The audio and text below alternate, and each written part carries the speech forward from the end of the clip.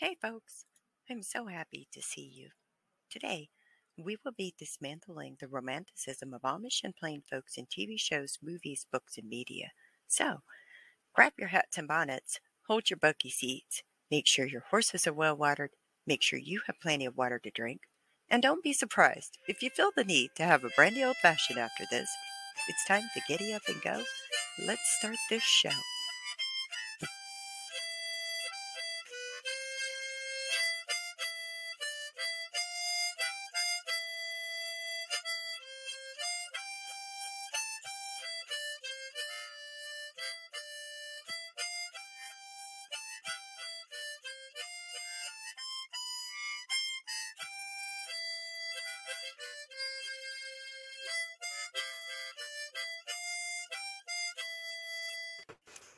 Good evening, everybody. So today I have the privilege of being here with my fellow disobedient woman, Stephanie Krehbiel, who is ex-Mennonite Church USA, and we are a little teeny bit disobedient. And I want to tell you why. Um, First off, we're actually going to watch my last live stream and talk about it from Stephanie's perspective rather than just from my perspective, and because I wasn't Mennonite, Stephanie was.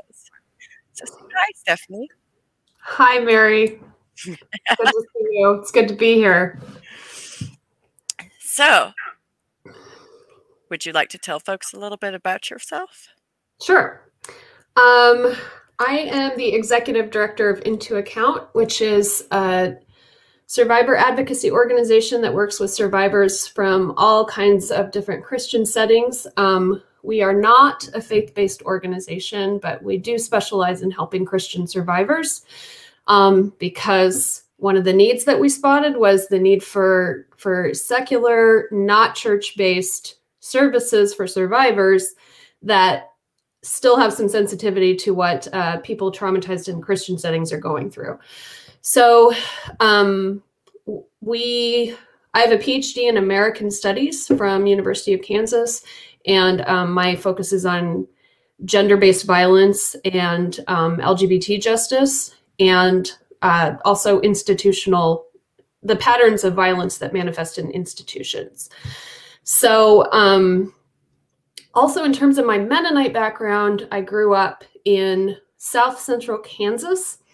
So my background is Swiss Bohemian Mennonite. Can Google that if you want, but it's not that interesting.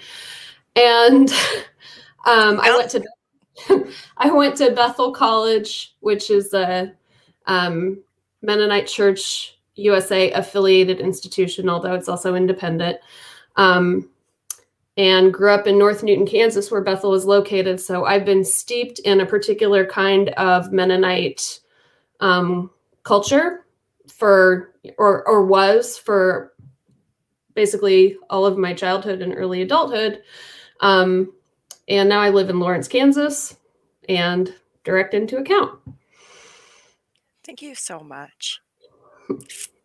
Because that's really important to talk about, like, your education and where you got your education, so people know, like, you actually studied this, and then talking about what you guys do at Into Account. One of the big things about Into Account, guys, listen, I went to their website because somebody told me the name Stephanie Krehbiel, and so then I went and Googled Stephanie Krehbiel, and I found her website.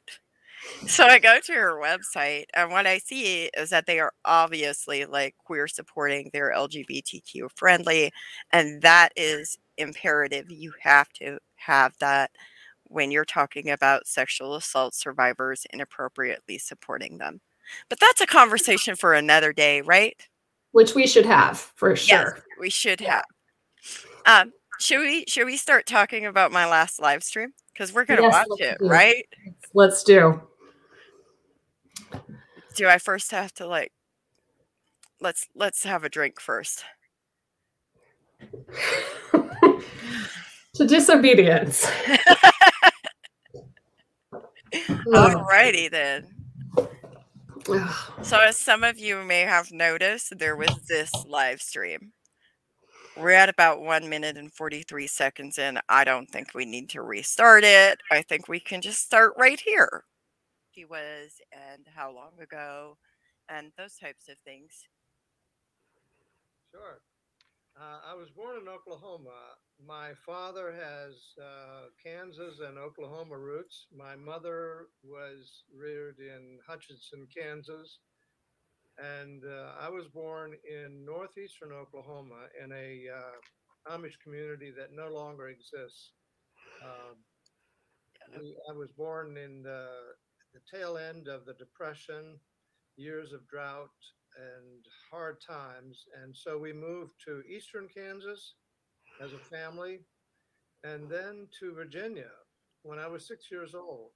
And there, the Amish community we became a part of in Augusta County in the Shenandoah Valley of Virginia was a fairly new community made up of Amish families from all over the East Coast. And it was somewhat unique in that they allowed for modern farm equipment, and we also had a meeting house and had church services every other week and had Sunday school where we simply studied the German Bible the alternate weeks. So that was a setting I grew up in and was in until, well, at 15, the church went through a division which led to the formation of a Beachy Amish group, which my parents and I joined at age 15, which allowed for cars, black cars, not black bumper cars, but black cars. No, but black cars. You have to Black be cars, distinctive about this. and telephones. But Oh boy. up until then, I You watched whole. horse and buggy transportation, no phones. Of course, we had no radio or television. At 21, when I could leave home, I did, not because I was, necessarily rebellious and wanted to get away from my community as soon as I could, but I was interested in attending Eastern Mennonite College. I had a Mennonite pastor who was also a school teacher, my seventh grade teacher. We attended a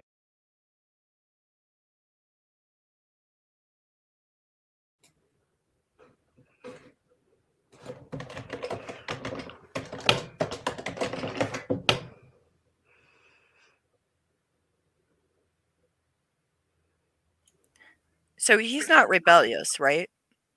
But according to him, he's not rebellious. But what would the church say about that?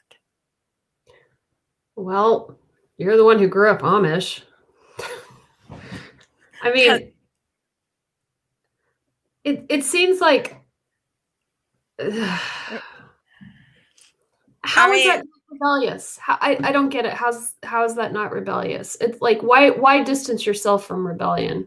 I mean, like, if you leave the church to go get an education, whether you realize it or not, you're still being rebellious. You can, like, that, according to the definition of rebellious and what the churches define as rebellious, it's my opinion that that would be rebellious.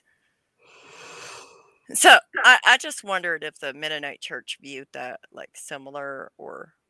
No, it's funny, like Mennonite Church USA and like the denominations that formed Mennonite Church USA, because it's actually a relatively young denomination that was formed officially in 2001. And the denominations that formed it were, the Mennonite Church, which is covered, Eastern and Eastern Central United States mostly, and then the General Conference Mennonite Church, which is what I grew up in, which covered Midwest and parts of Canada and west of the Rockies. Anyway, it's a very different relationship with education than plain and Amish Mennonites. or like, I'm just in whatever, I'm not using the correct terminology, but it's a very different approach to education than the Amish, certainly, and to most sectarian Anabaptists, which is like, there's a great deal of value put on education. And there are lots of Mennonite institutions of higher education. I grew up in the backyard of one of them. Certainly, there are a lot of critiques that you can level. They foster their own cultures of insularity, and I think in a lot of ways, people who stay in their orbit for their whole lives can have certain there's certain things that are limiting about getting educations from those institutions. But that is one really, really big difference between the kind of Mennonite that I grew up with, Right. and and frankly, it's also a generational difference, because like, for instance, if you could look at like one side of my family as an example, my grandparents, on my paternal grandparents, both had 8th grade educations. Their lives in a lot of ways are completely foreign to me. My dad has a PhD and I have a PhD. And that's not that, on one of my Mennonite sides of the family, like 4 out of 7 grandkids have doctorates. There's actually a lot of value placed on education, but again, there's still the value. I feel the most value when the education that you got is something that Mennonites can claim ownership of. It's very much, oh, well, if you make us look good, we'll be happy to brag about that PhD that you have. I have a PhD and I don't make Mennonites look very good. So I don't provide a whole lot of credit. Whatever. It's just, you kind of get, yeah, I don't mean to in any way trivialize the difference in the valuing of education between like Mennonite Church USA Mennonites and the kind of sectarian Anabaptism that you grew up with, to paint with a really, really broad brush.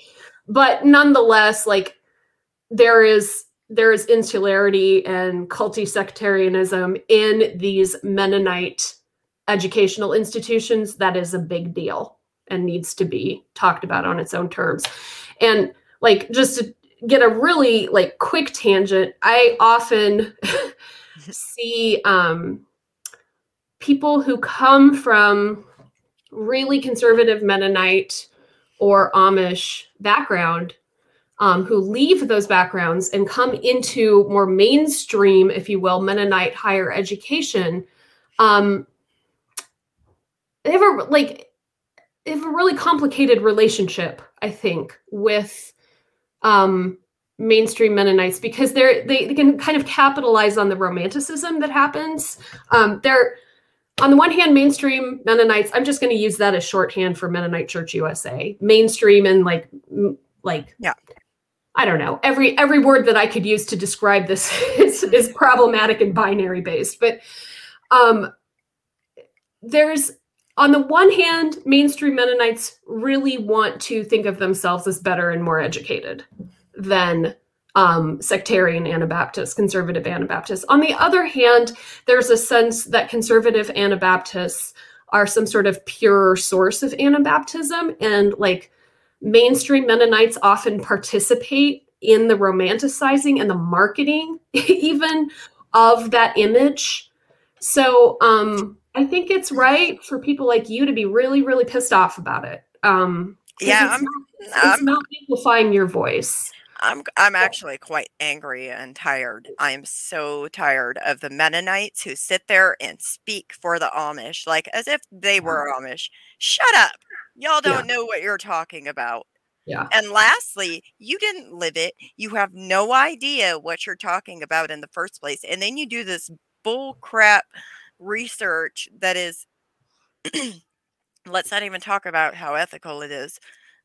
Let's just say there's a research study out there about me that is Oh, very inaccurate.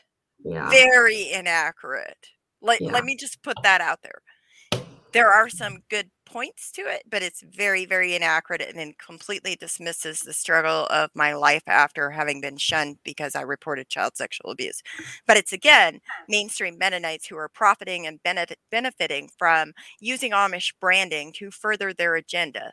Yeah. All right, that's a topic for a whole other story. We should go back to watching this video. All right, Harvey, let's hear what you got. Encouraged me to think about college, and so partly through his influence, I came to EMC. Then now it's Eastern Mennonite University, Mhm. and there I met my wife. Became a Mennonite, and then a Mennonite pastor. Taught at a local Mennonite high school here, Eastern Mennonite High School, and then 33 years ago made a career switch to being pastor of a house church congregation and full-time counselor at Family Life Resource Center, which is a Virginia Mennonite Conference agency. Probably a longer introduction than you need, but that's Oh what. no, that's very interesting. And I actually have some questions about that. So like you made a career switch. So and I want to comment on this too, is like, it's interesting how in order for you to have any kind of education outside of the standard what is accepted within your Amish community, even though your community was driving cars and using modern farm equipment and using telephones, you still, there was no space for you to go to college.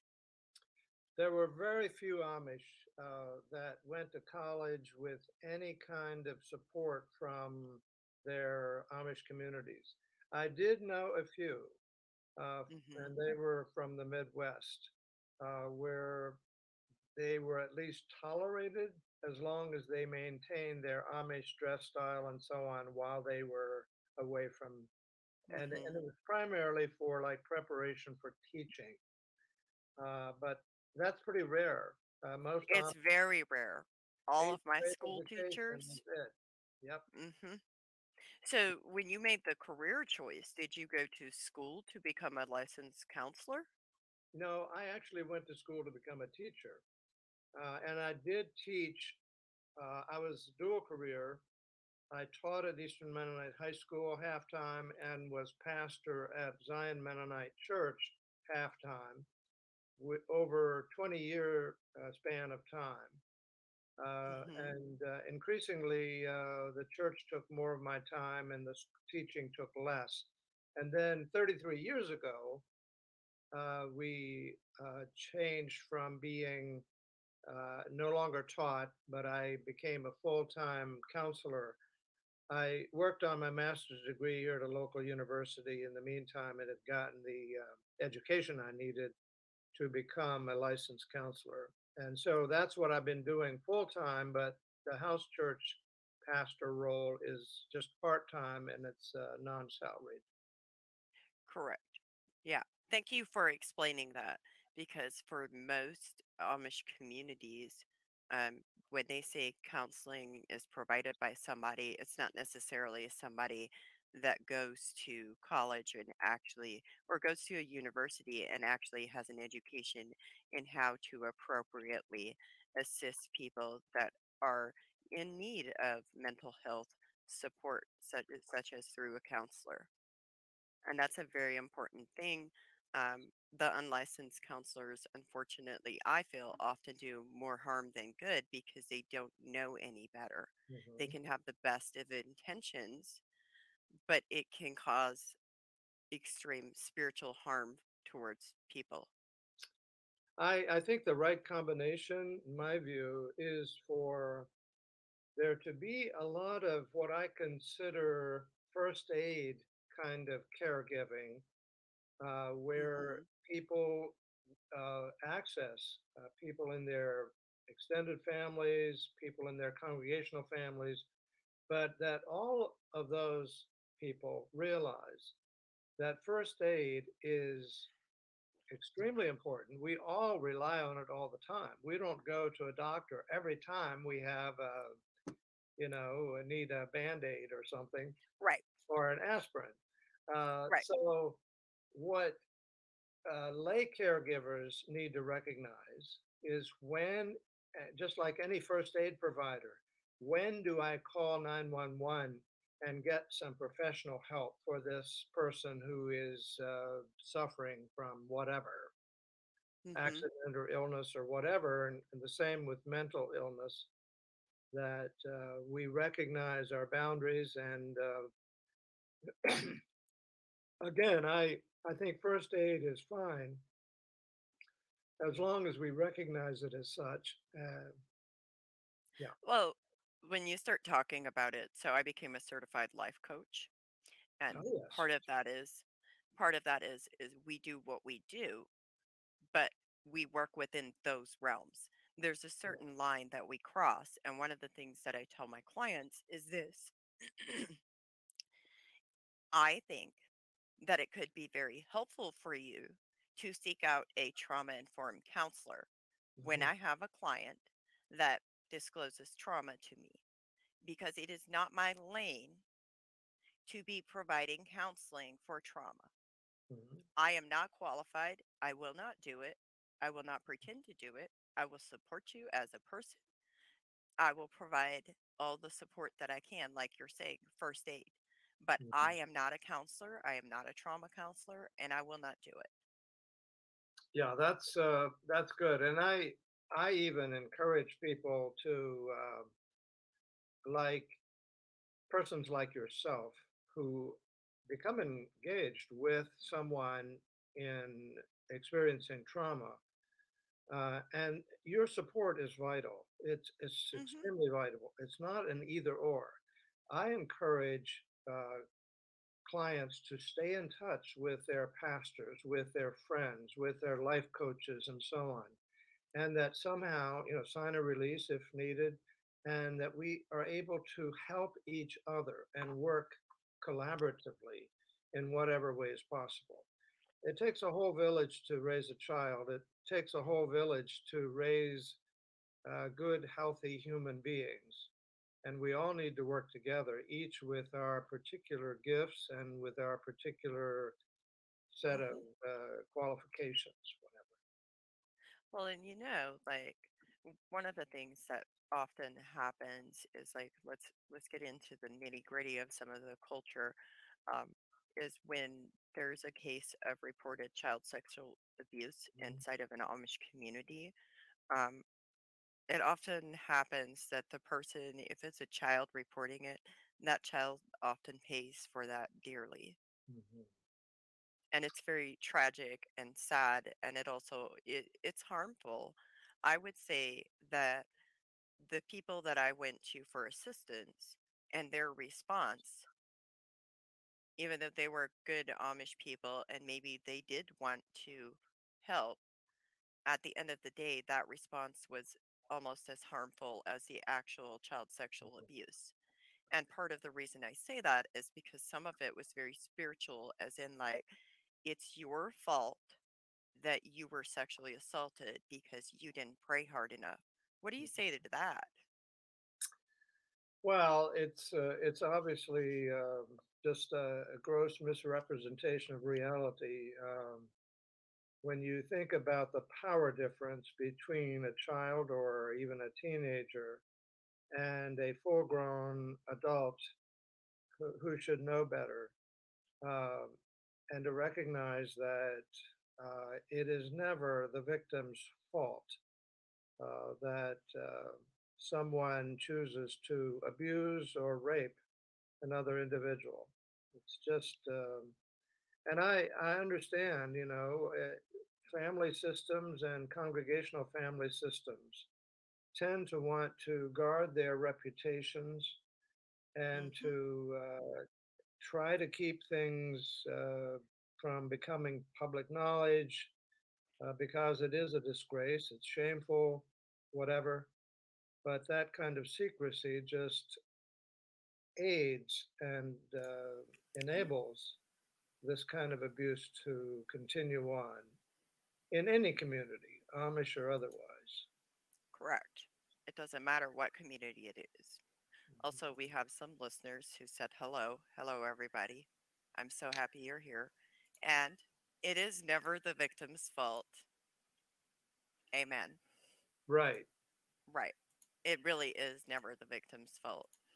And that's something that people need to understand. The lay people that are the support system for these victims within Amish communities. I feel like if if within Amish communities people would understand that better, the people who are coming in contact with the victims of child sexual assault would do a much better job of supporting those victims.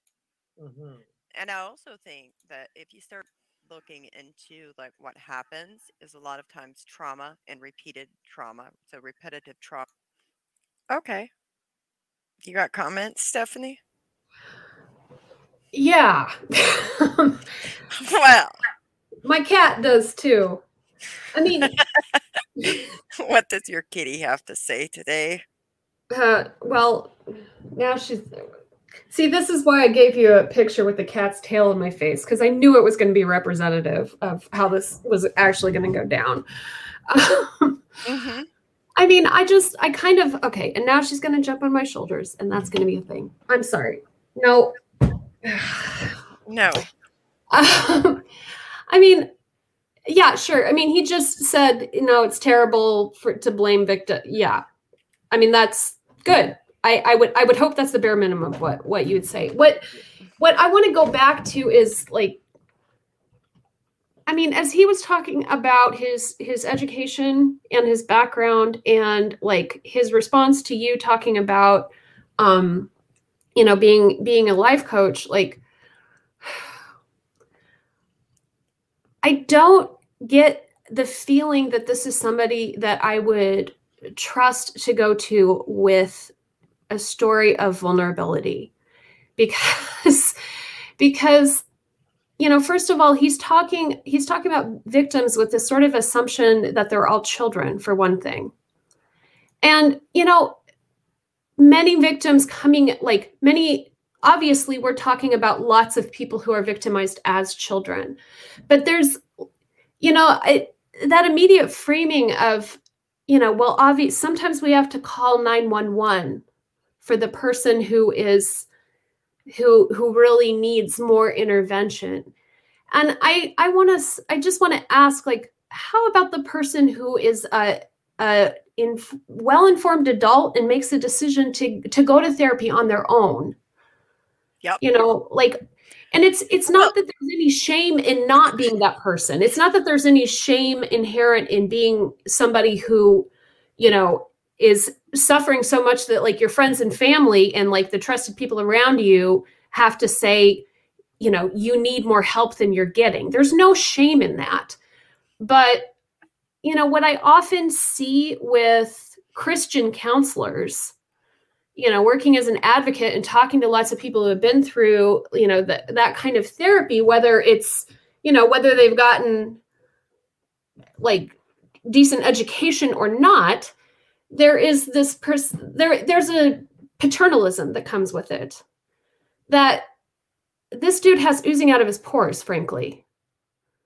It's well, I mean, can I ask a question?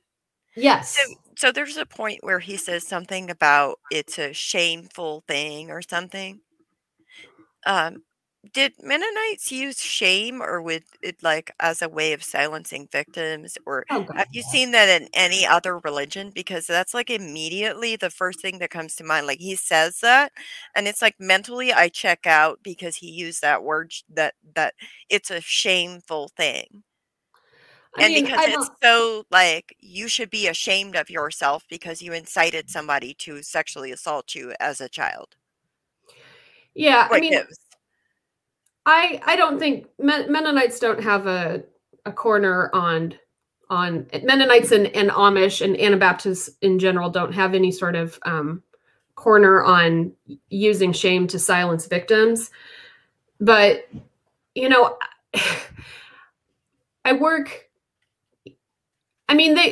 live in a shame saturated culture. People have lots and lots of shame in general. We are, as a culture, and when I say as a culture, I'm not talking about Mennonites, I'm not talking about Amish, I'm talking about like just broadly speaking US society, which Amish people are not separate from, even if they have constructs that tell them that they are.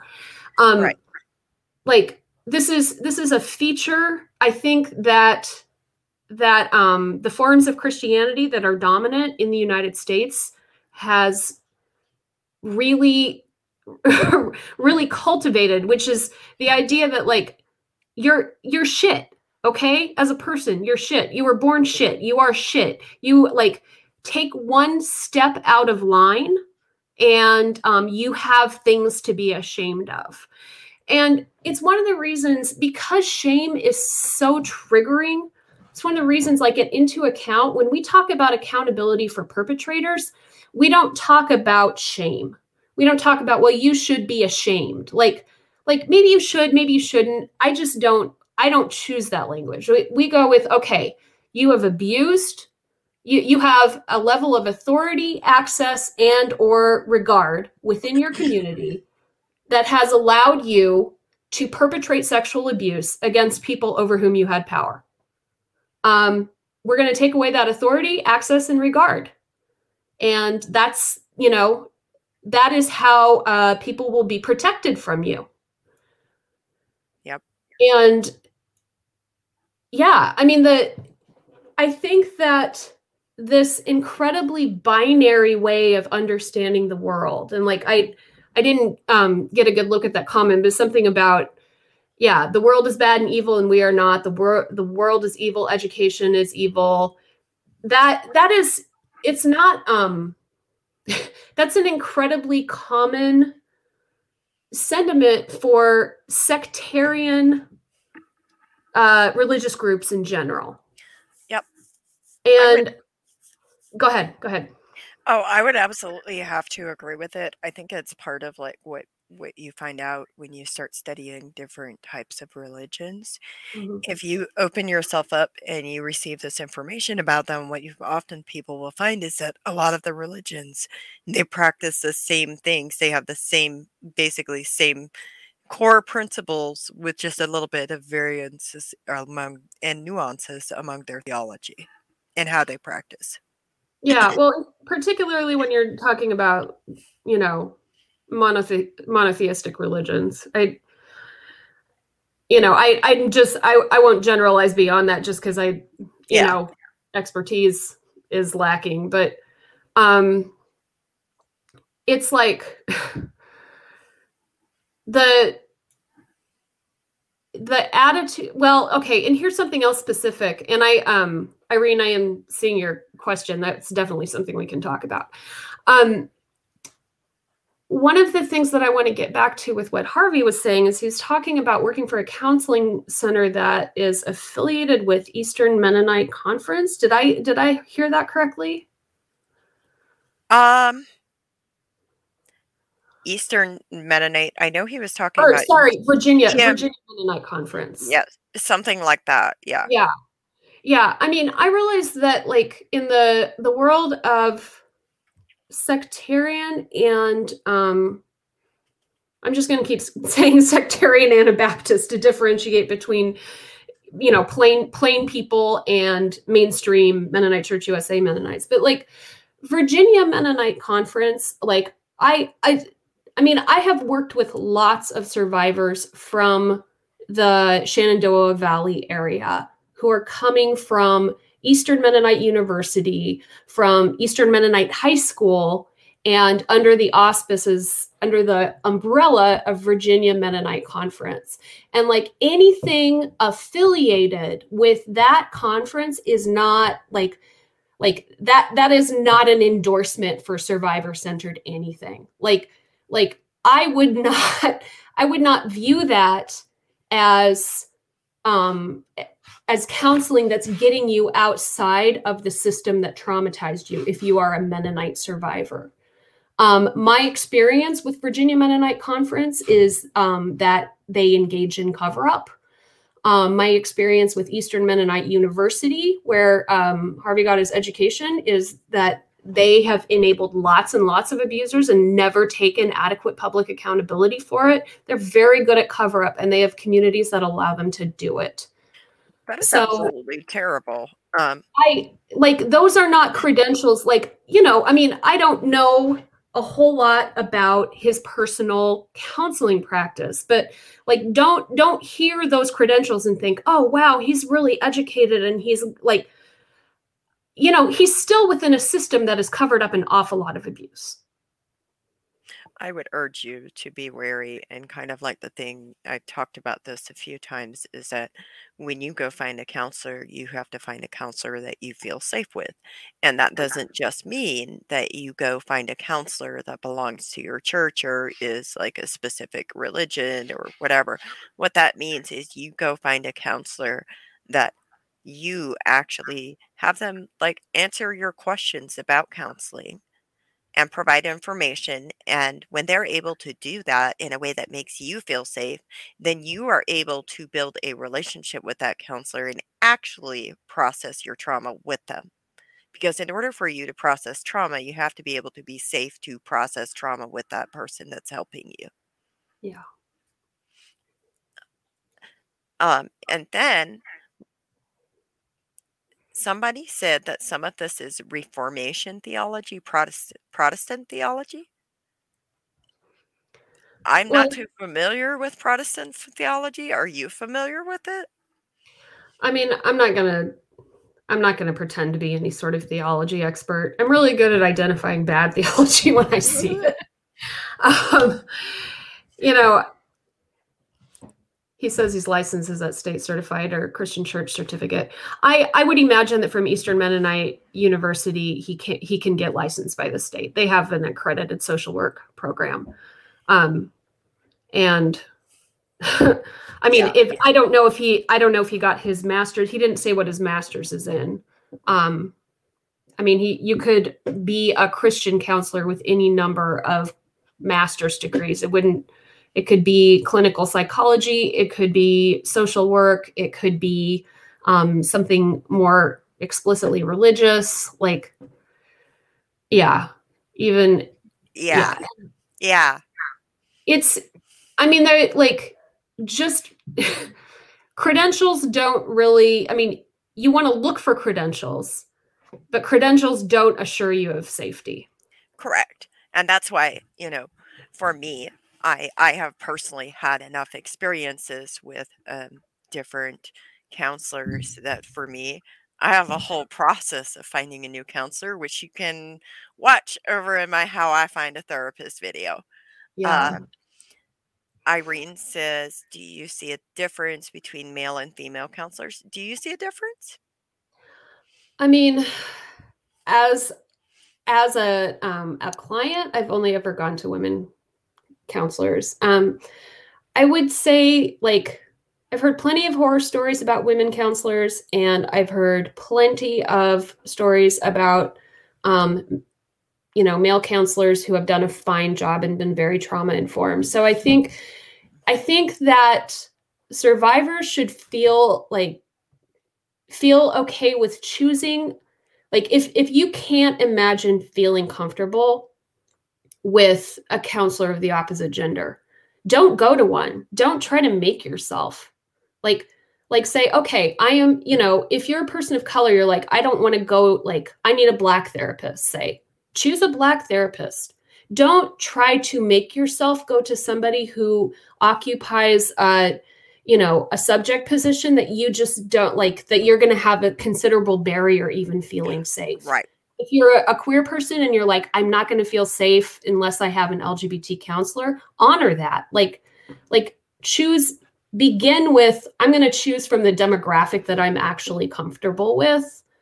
And, if that isn't crystal clear for you and you feel like you would be open, then yeah, like, consider men and women and, whatever diversity is available to you in terms of counselors. But the most important thing is that you feel safe. Mm-hmm. And so you start with, like, if you're like, I mean, that's me. I was like, I'm definitely not going to feel as safe with a man as a counselor. So I'm just not going to go to one. Yeah. That's like, counseling is not there for you to like, there are no shoulds there. Other than counselors should not abuse their power or blame victims. I mean, that's kind of, Yeah. so interestingly enough, I've had both male and female counselors. And a really interesting thing is I actually had a woman counselor who is absolutely educated, etc., tell me that I'm only gay because I have mother issues. Who has time I for just that? nobody has time for that. You deserve a counselor who is going to be a lot less. Yeah. But anyways, should we go back to watching this Yes, let's do. as a child? It can actually, what my therapist told me is that it can actually re-sync the brain so that now you have like completely different pathways in your brain. And that's what causes the PTSD. PTSD is not something that is a demon inside of you. You cannot cast out the demon. That doesn't work. You can't just pray it away. It doesn't just go away. It takes a lot of hard work to work through and heal with PTSD. And Right. continued dedication and commitment to self-care and making sure that you are doing the right things for you in your journey. Sure. And of course, with support, like appropriate support. And ultimately, it's the right thing for the offender too.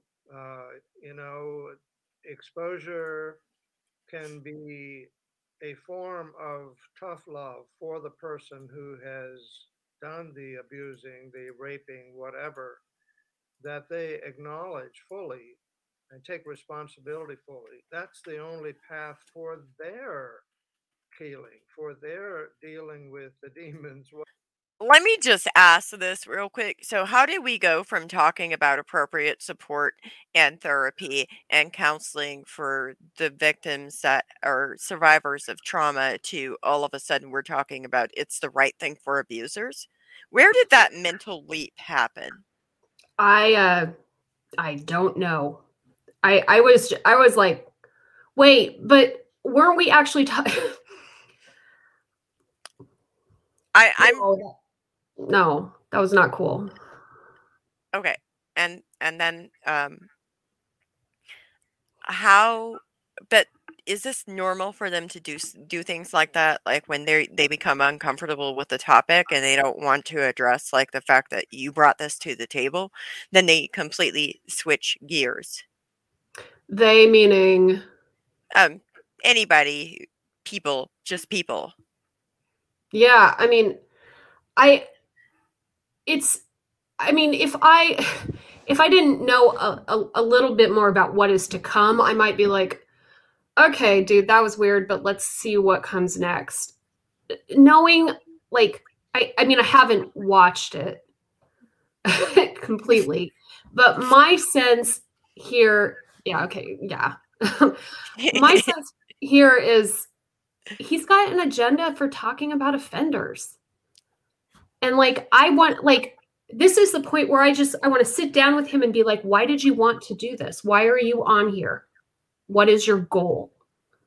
Because if the goal is to talk about the bad ways in which the Amish respond to sexual abuse, like you've made it really abundantly clear in your public materials and everywhere that you have a public presence, that one of your primary critiques of the Amish response is that survivors, that it completely marginalizes survivors, demonizes survivors. There's no room for survivors in it. What is this? I mean, I want to hear what else he's going to say. Okay. But that was not appropriate. That's not it's not, at the very least, it's not a trauma-informed way of communicating about what survivors need. You don't go straight. It reminds me of like those Amish abuse awareness, healing for the victim, hope for the victim, healing for the perpetrator. Like, it is incredibly traumatic to always have your perpetrators mentioned in the same breath as people needing the loving attention of the community. I don't feel like I should have to explain that to somebody who is supposedly a licensed counselor. But anyway, All right. Thank you. You're welcome. Whatever you want to call them, in them that cause them to behave in such a shameful way. So it's not as though you know, of course, in my work, I am all about confidentiality, but there is such a important distinction to be made between confidentiality and secrecy. Confidentiality is always to give the person who's confiding in you the right to do that confiding without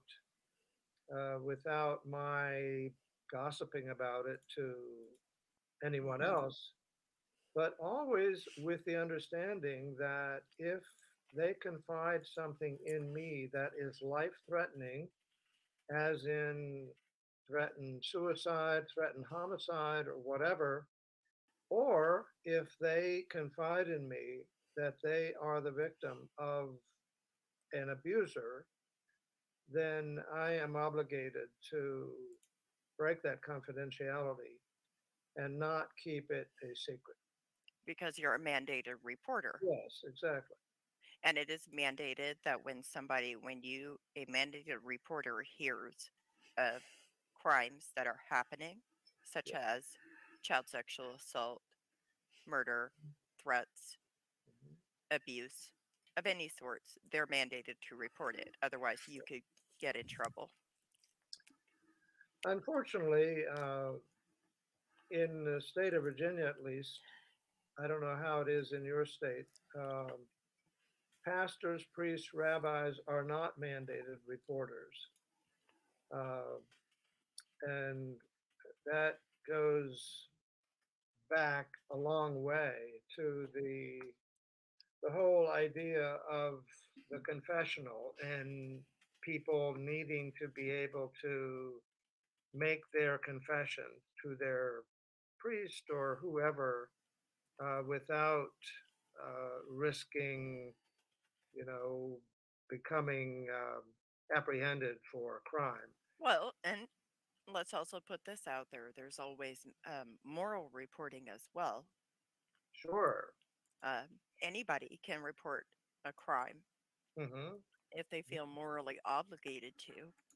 And Sure. part of why I say that is because when you start talking about the moral reporting, um, sometimes offenders go to pastors and ministers and deacons and bishops, and they will report their crime that they committed, let's call it what it is, as a sin.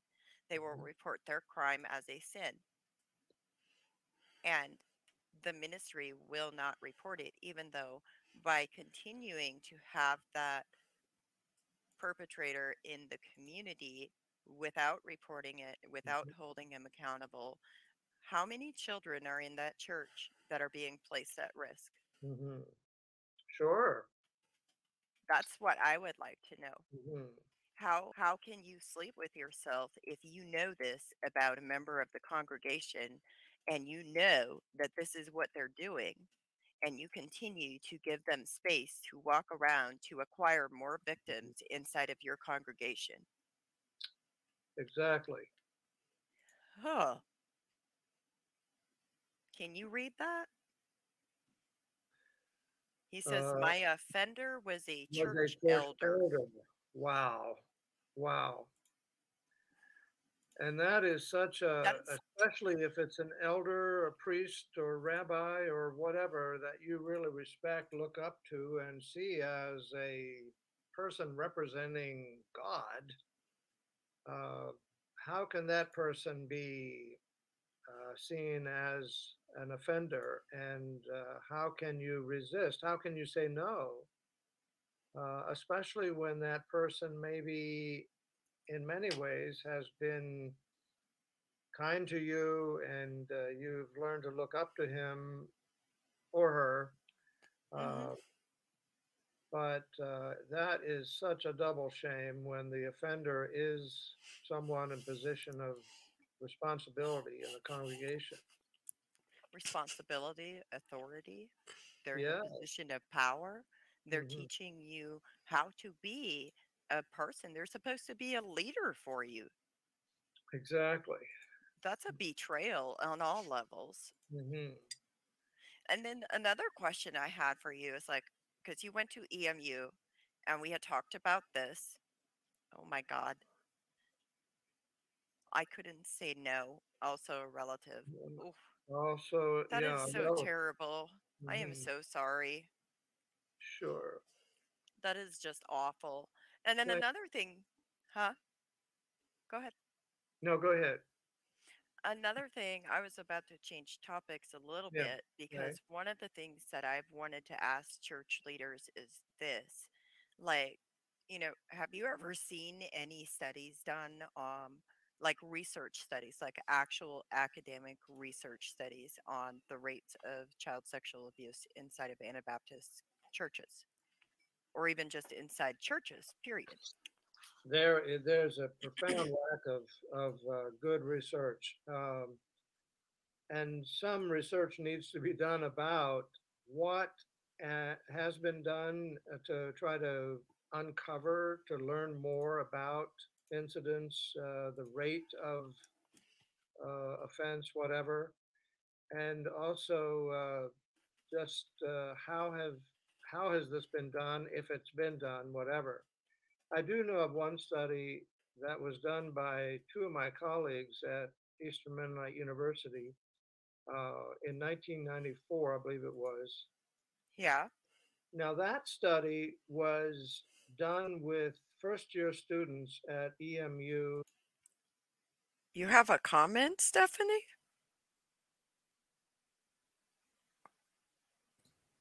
What?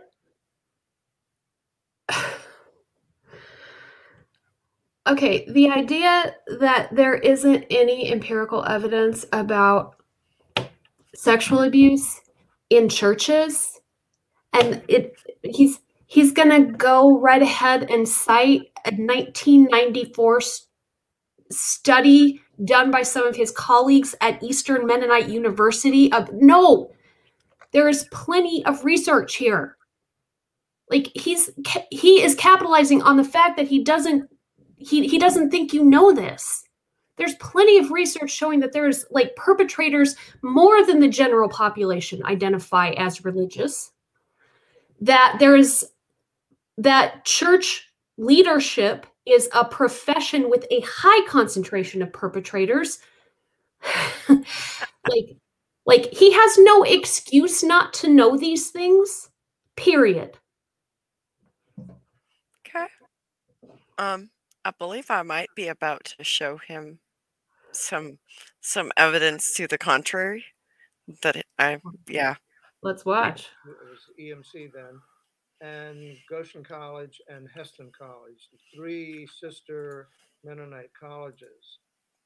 Now, that particular study, if the results are valid, and all I know is I feel like the methodology they used was valid. All the results were confidential, and there was no way to trace, who said what Mhm. about whom. Um, that showed very little sexual abuse on the part of family members or church family members in general. It did show more than expected, in my mind anyway. Uh, there were a number of cases of young women who reported that in their vulnerable adolescent stage of life, say pre 16 or around 16 or whatever, that older friends of the family, older friends of their brothers in some cases, violated them. And so there was a disturbing number of cases of that kind. But, you know, all the questions need to be asked. Did the respondents respond accurately? Was there a large enough sample? Hmm. That's another important question. And was it a truly random sample? And Hmm. in this particular case, they tried hard to get a large number, as many as possible, and to have the respondents be selected as randomly as possible. Hmm. But I'm not sure whether, first year students at a Christian university or college, whether that represents a the right kind of sample of people either. I just don't know. So Uh, this let's is interesting, as many of the clients I relate to were abused by family members, although some were definitely molested by others outside of the family. yes. Yes. And Um, the what this showed was that of family members, the primary offenders were older brothers, and then like cousins, and like friends of the family. So family members were definitely involved in many cases, but mhm. uh, at the time I was heartened, and I hope the results were accurate. I was Yeah. heartened by the fact that no fathers or grandfathers were named in this particular study of these three universities. Is that study published anywhere? It was not published. I can get you the names of the people who did the study and who could give you the data. I was looking for. We just moved a couple of months Hmm. ago, and I was looking in vain for my Oh own my folder goodness. that I have somewhere in some box somewhere that Somewhere, I right? have not actually uncovered. But anyway, the data is out there. Right. And then like another thing is what about the rates of recidivism? You know what recidivism is, right? Yes. So I actually had a professor who actually wrote an article where she examines all of this, um, all, all of these research articles about the rates of recidivism. Would you like to discuss that a little bit? Have you had a chance to read that? Well, I don't know exactly what you've read, but I do know that with sex offenders, uh, the likelihood of someone committing an offense at some point in their life, even though they might thoroughly repent, acknowledge their wrong, make whatever restitution possible, that the possibility of reoffending never completely goes away. Maybe when they become geriatric somewhere. Well, then even then, I've worked in a nursing Even home then, before. I'm exactly, telling you, nope, nope, doesn't exactly. go away.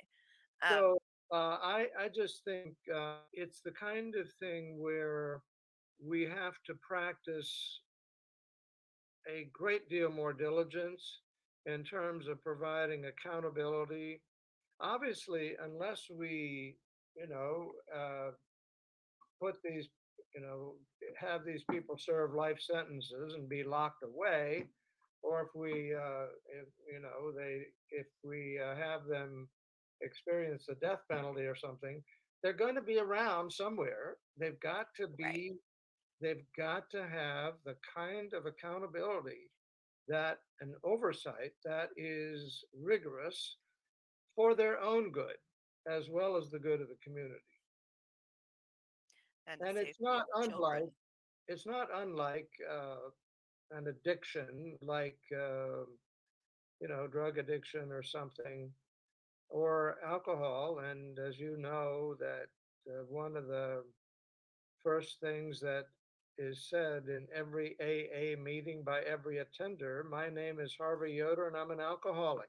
Just recognize that even though I might have been sober for 10 years, I recognize that I am vulnerable to reoffend and I need the support and accountability provided by open kind of connections with.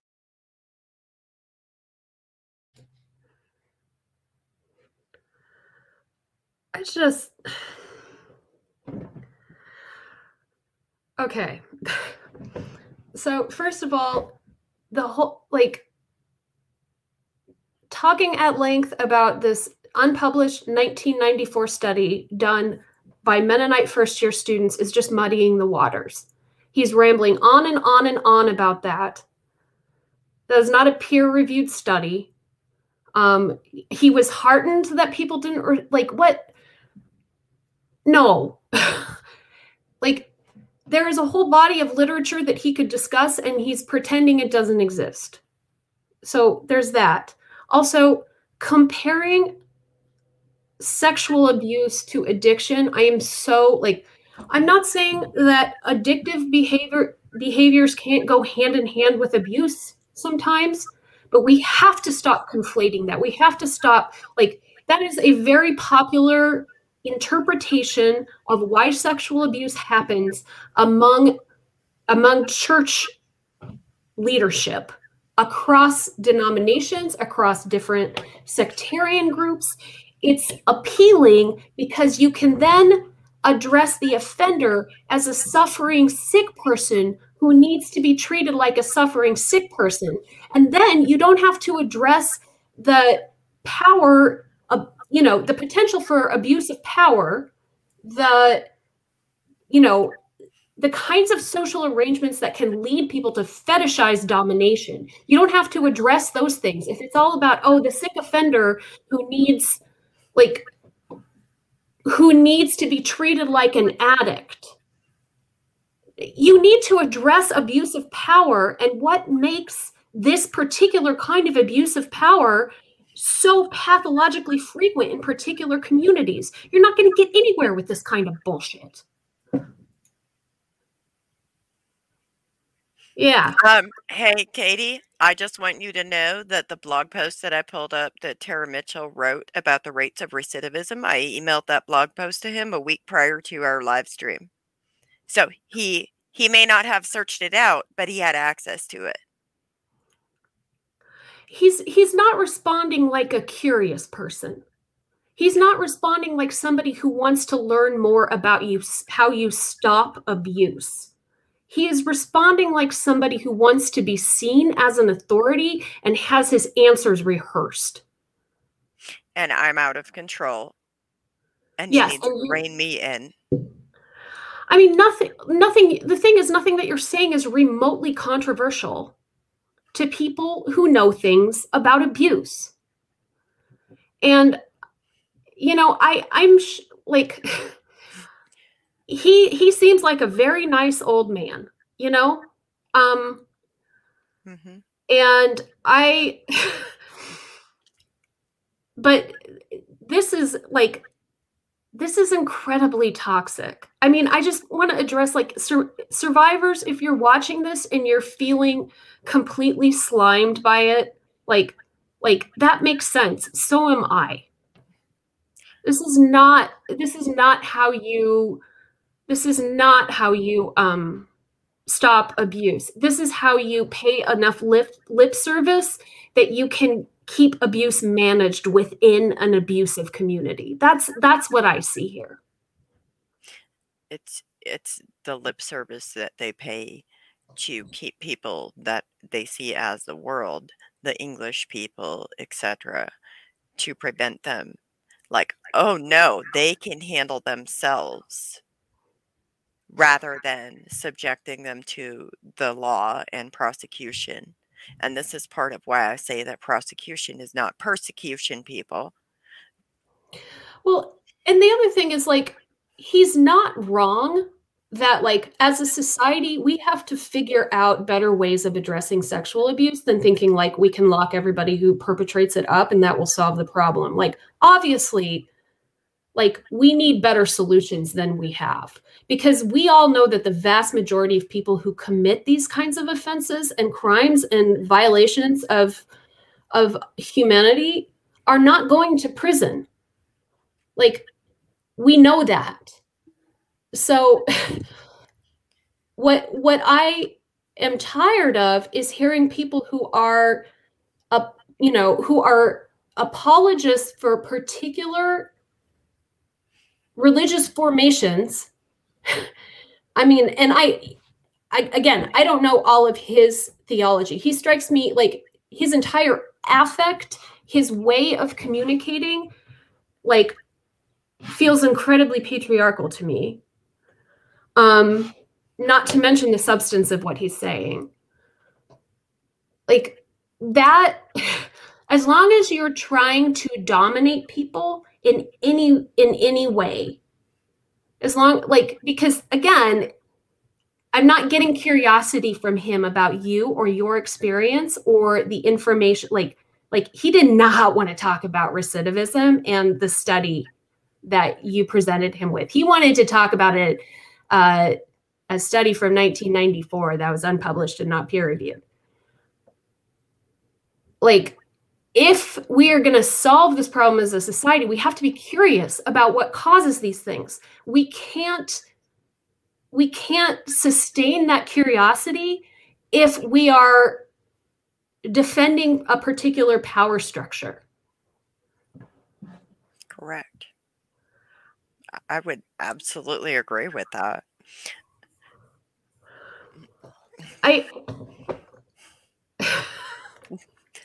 Are you okay? Yeah, I'm fine. It's maddening. And it feels gaslighting, because like the lip service, the yes, it's terrible, it's a shameful thing, whatnot. It's like that feels perfunctory. And like the thing that it makes me feel is I should be grateful that he's saying these things. And it's like, no, I feel gaslit that he's saying these things, because he's also like doing that thing that we're, if you grow up in a patriarchal church environment, regardless of denomination or sect, like, you're familiar with this. It's that I don't actually have to engage the substance of what you're sharing with me, because I have all the answers. And yeah, I know you sent me that article, but I didn't have time to read it. And anyway, that with the paternalizing well-intentioned, yes, it's so terrible, it's so awful when church elders are the abusers, it's so awful. And it's like, it's a little bit patronizing and yeah, to put it mildly. Yeah. Should we continue watching, or why don't we break for some questions? This is a lot. I want people to get a chance to ask whatever questions they might have. If y'all have questions for Stephanie, here you go. This is your chance.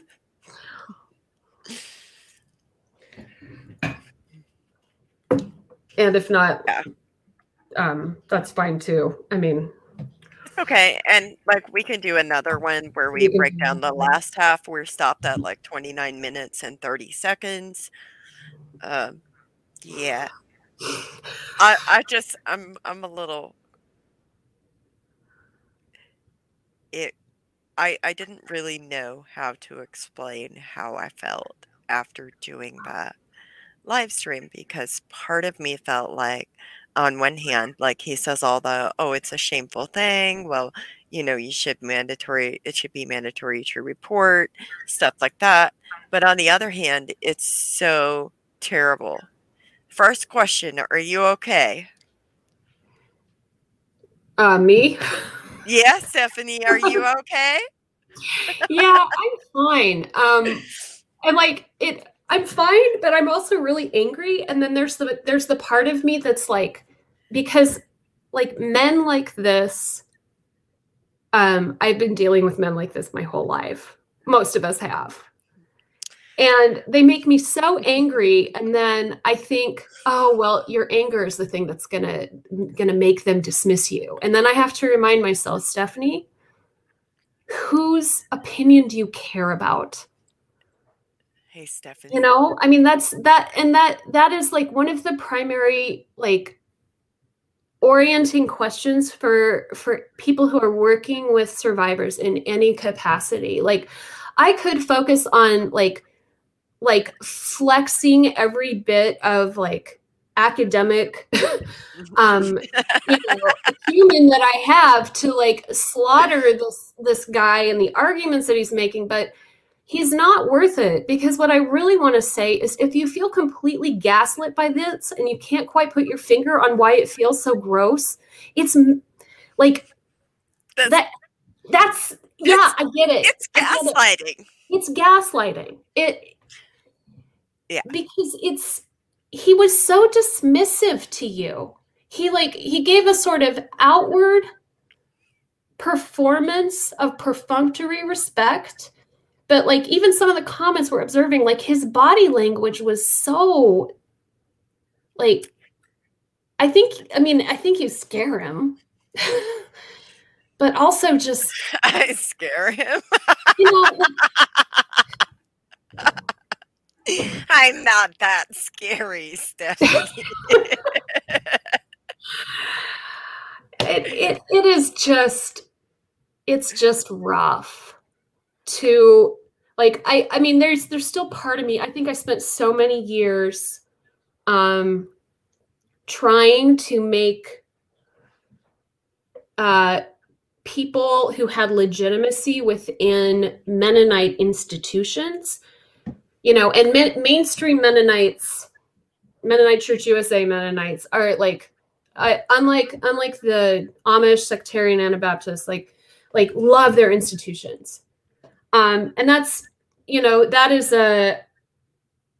that's become like a big feature of American Christianity, even like sort of like quasi-sectarian groups like Mennonites, Seventh-day Adventists, Church of Christ. Like these are pretty small groups with sectarian roots and sectarian presence to some degree, but they love their institutions. And that's part of how, like, somebody like me, you know, my grandparents had 8th grade educations. I have a PhD. My dad has a PhD. It's partly because of Mennonite institutions that made a particular path to education acceptable.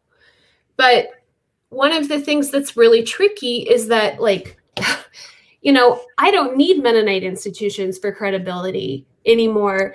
And yet there's nothing like a man who speaks that language to just like make me feel gaslit, and then angry that I feel gaslit, and then worried that my anger is going to overshadow my expertise so that all people see is an angry woman. I mean, it's just like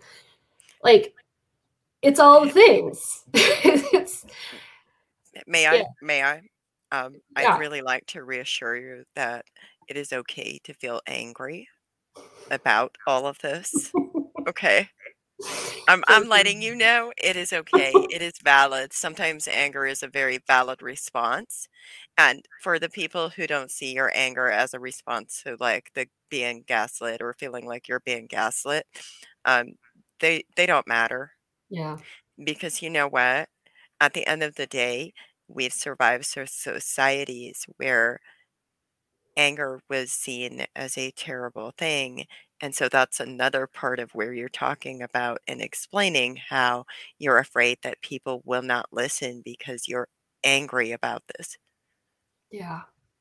It's true. You're so right. It's okay to be angry. And I'm going to say this, my therapist said it's okay to be angry. Mine is too. I'm going to let you know that. Thank you, Mary. You're welcome. And then we had another question that says, Stephanie, what do you have a PhD in? And was it from a Mennonite school? No, it wasn't from a Mennonite school. My PhD is from University of Kansas. I also have a master's degree from Michigan State University. And my Cool. PhD is, yeah, hitting all the classics. Um, just, yeah, no, let's not open that can of worms. Yeah, my PhD is in American Studies, and American Studies is a sort of interdisciplinary study of American culture with a real focus on the history of oppression and inequality. So conservatives hate it.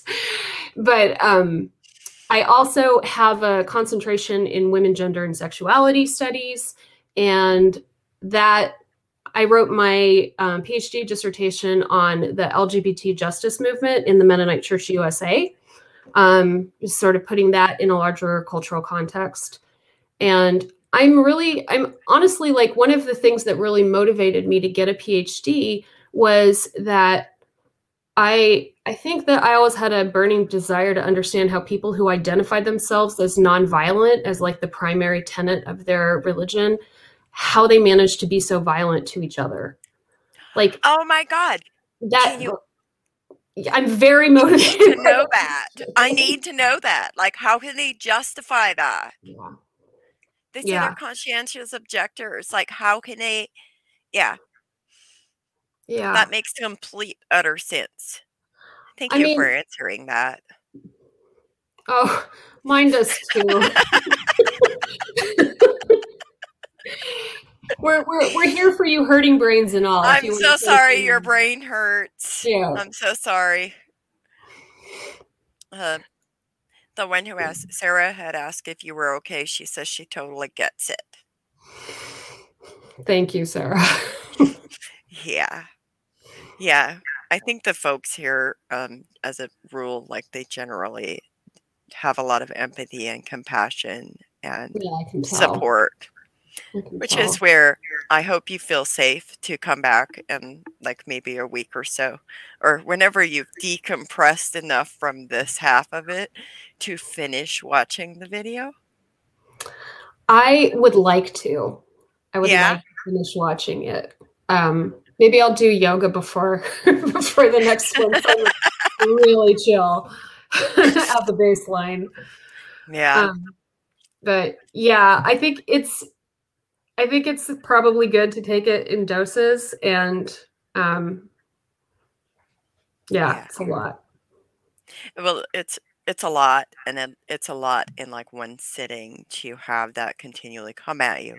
I gotta say, like, after I did that live stream, I was not okay. Like, the adrenaline rush that I got from being like massively triggered, like, Yeah. I went into like uh this, like, the fight flight response. Mhm. That's me that evening.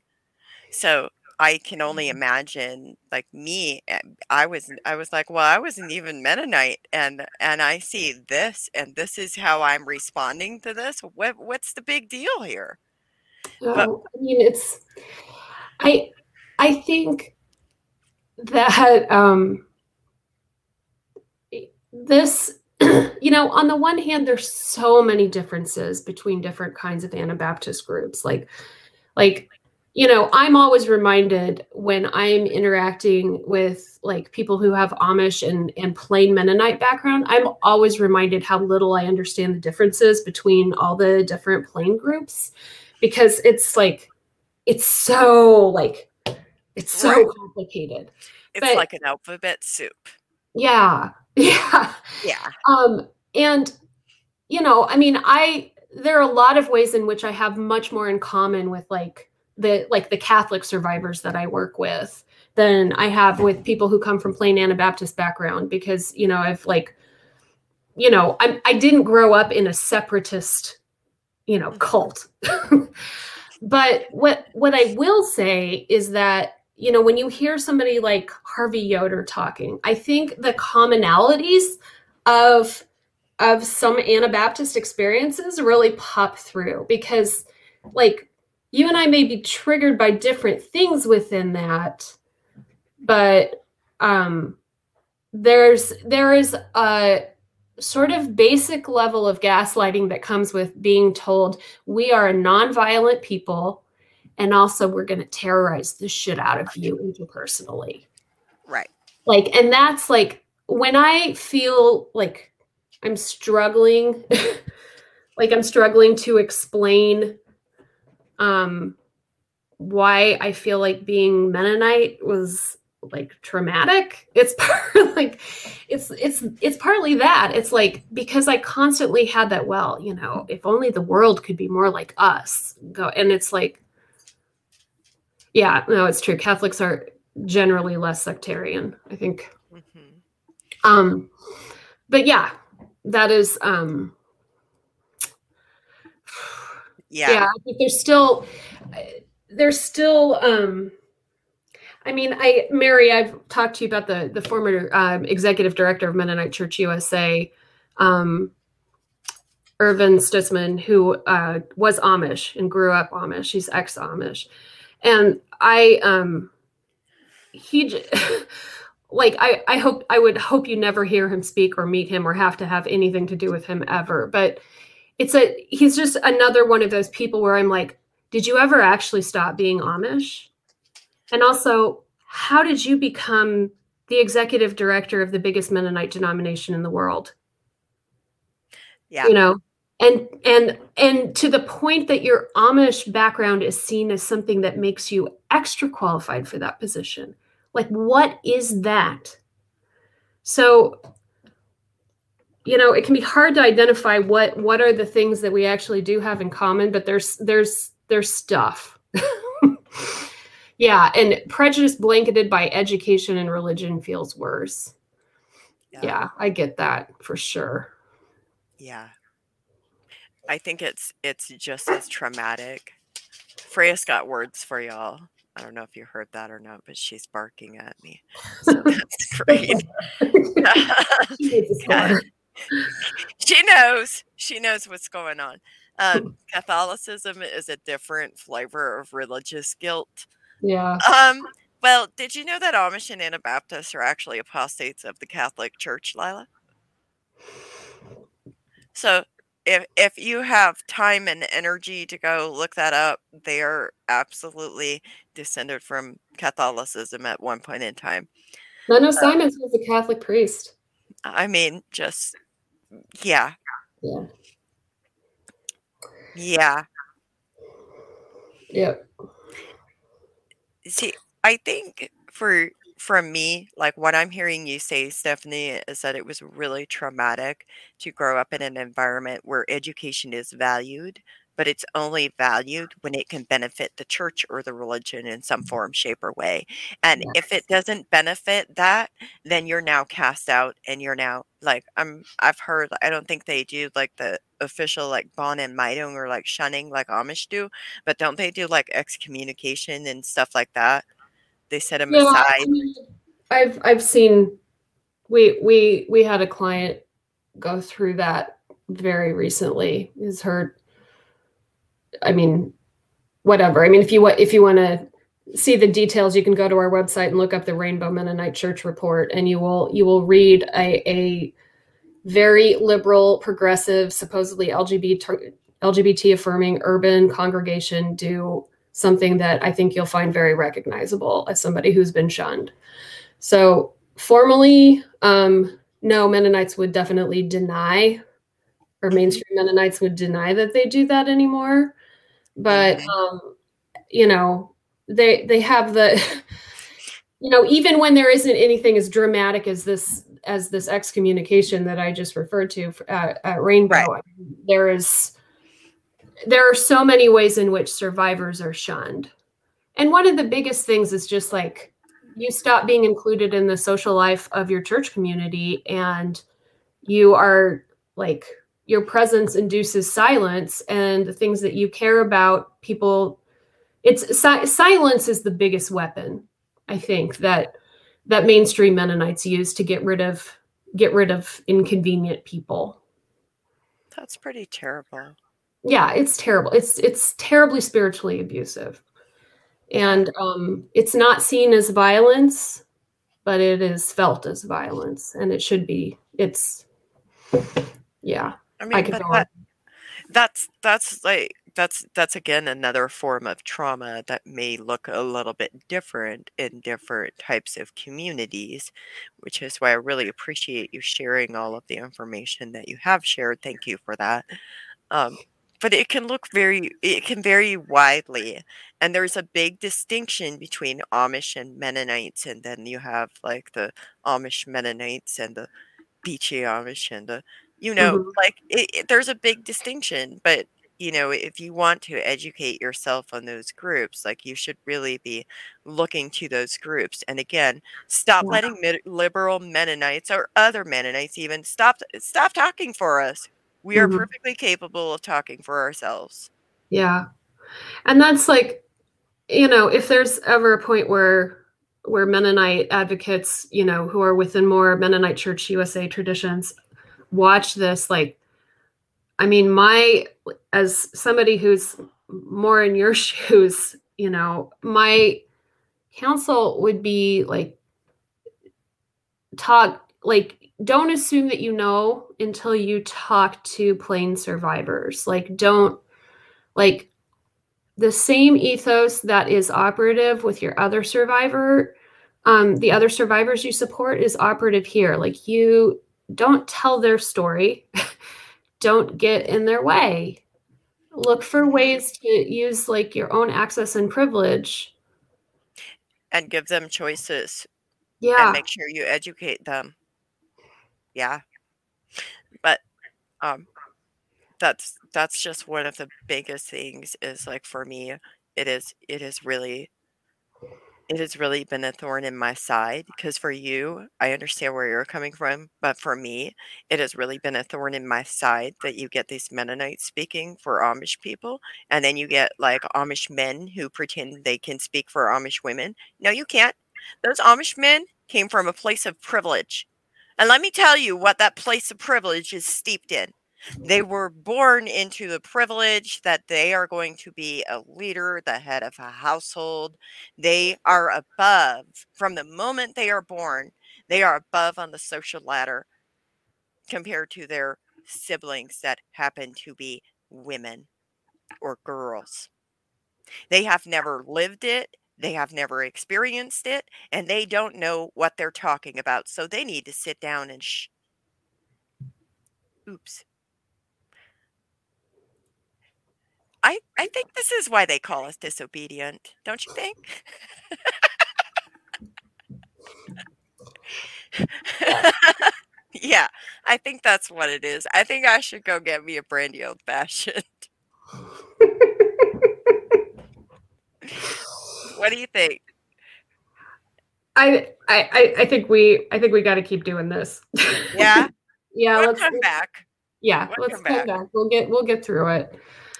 Thank Um, you all for bearing with us in our rants. I appreciate it, and thank you, Stephanie, for sharing. Thank you so much for having me on, Mary. It was a privilege.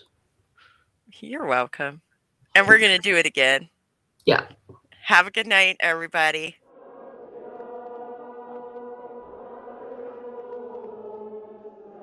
This concludes today's episode of The Disobedient Women. I sure hope all of you held on to your hats and bonnets and your buggy seats and drank lots of water. And I certainly hope that we will see you again. I hope y'all have a beautiful and wonderful day. It's time for that brandy old fashioned.